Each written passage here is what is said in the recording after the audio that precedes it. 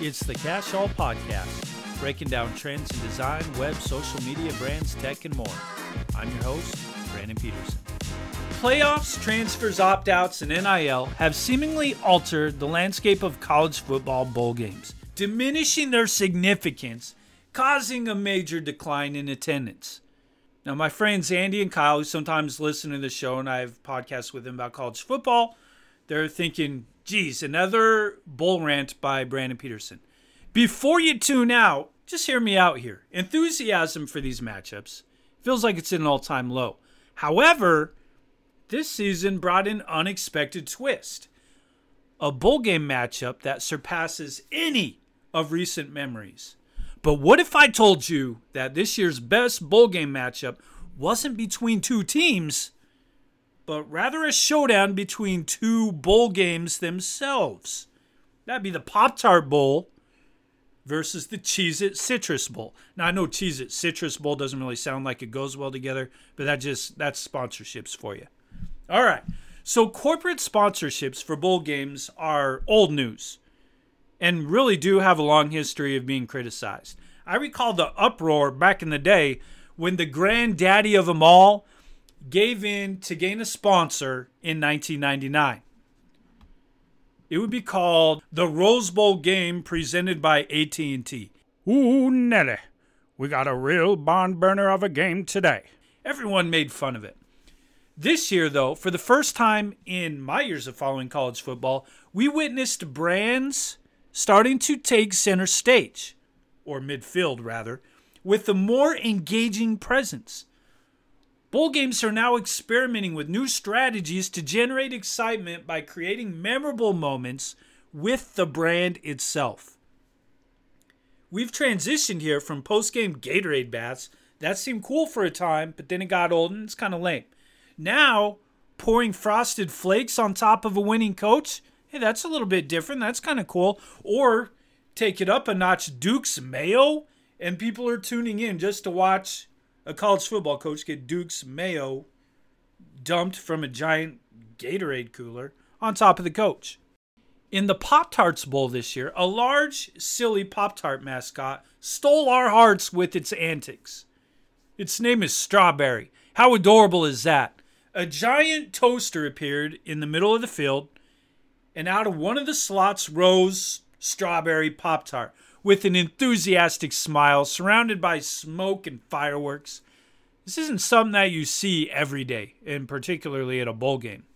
At the game's conclusion, Strawberry the Pop-Tart was holding a sign that read, "Dreams do come true," and the adorable snack then descended into the toaster and emerged as a giant pastry for the victorious Kansas State Wildcats to enjoy. They're literally eating the mascot live on TV. First time in the history of the world that's happened, folks.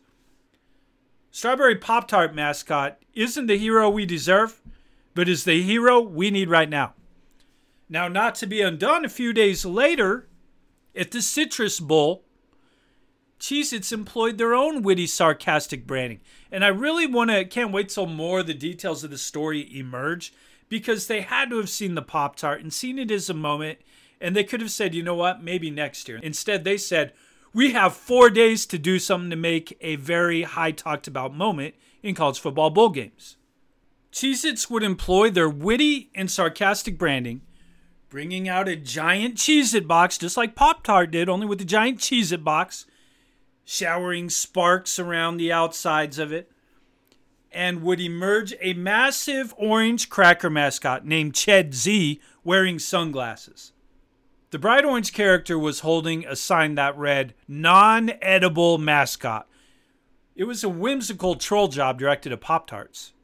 EA Sports, when NCAA Football 25 comes out, please, can we get a mascot mashup between Strawberry and Ched Z? This is what the fans, they didn't know they needed it until a few days ago, but now we know that we do in fact need it.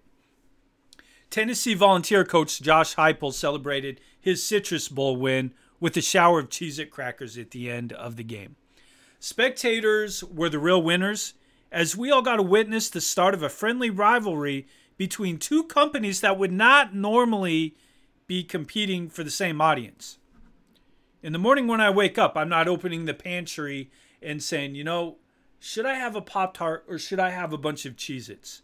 That's not a competition that's going on in my mind. But next year on bowl games, it sure as heck will be. The infusion of voice, tone, and brand archetypes into college football bowl games is nothing short of brilliant. These memeable moments really allow fans to share their user-generated content to the masses at no extra expense from Pop-Tarts or Cheez-It. Much of the publicity was done after the event by the fans. Using a game as a platform for followers to react to brands more than the competition itself is truly a masterclass in branding. And it's a masterclass in marketing and engagement, all three of them. I would argue that the strategies employed in this year's bowl games are more effective than recent Super Bowl commercials, which seem to always be a letdown to me. Hype is already building up for next year's college football postseason games to see if Pop-Tarts retaliates Cheez-It or to anticipate what other brands throw down the challenge gauntlet to become the next most talked about sponsor during bowl season. Thanks for listening. Like and subscribe if you like what you heard, and I'm always looking to connect on Twitter, Instagram, TikTok, Threads, and YouTube at Code Peterson. You can also check out my webpage, codepeterson.com.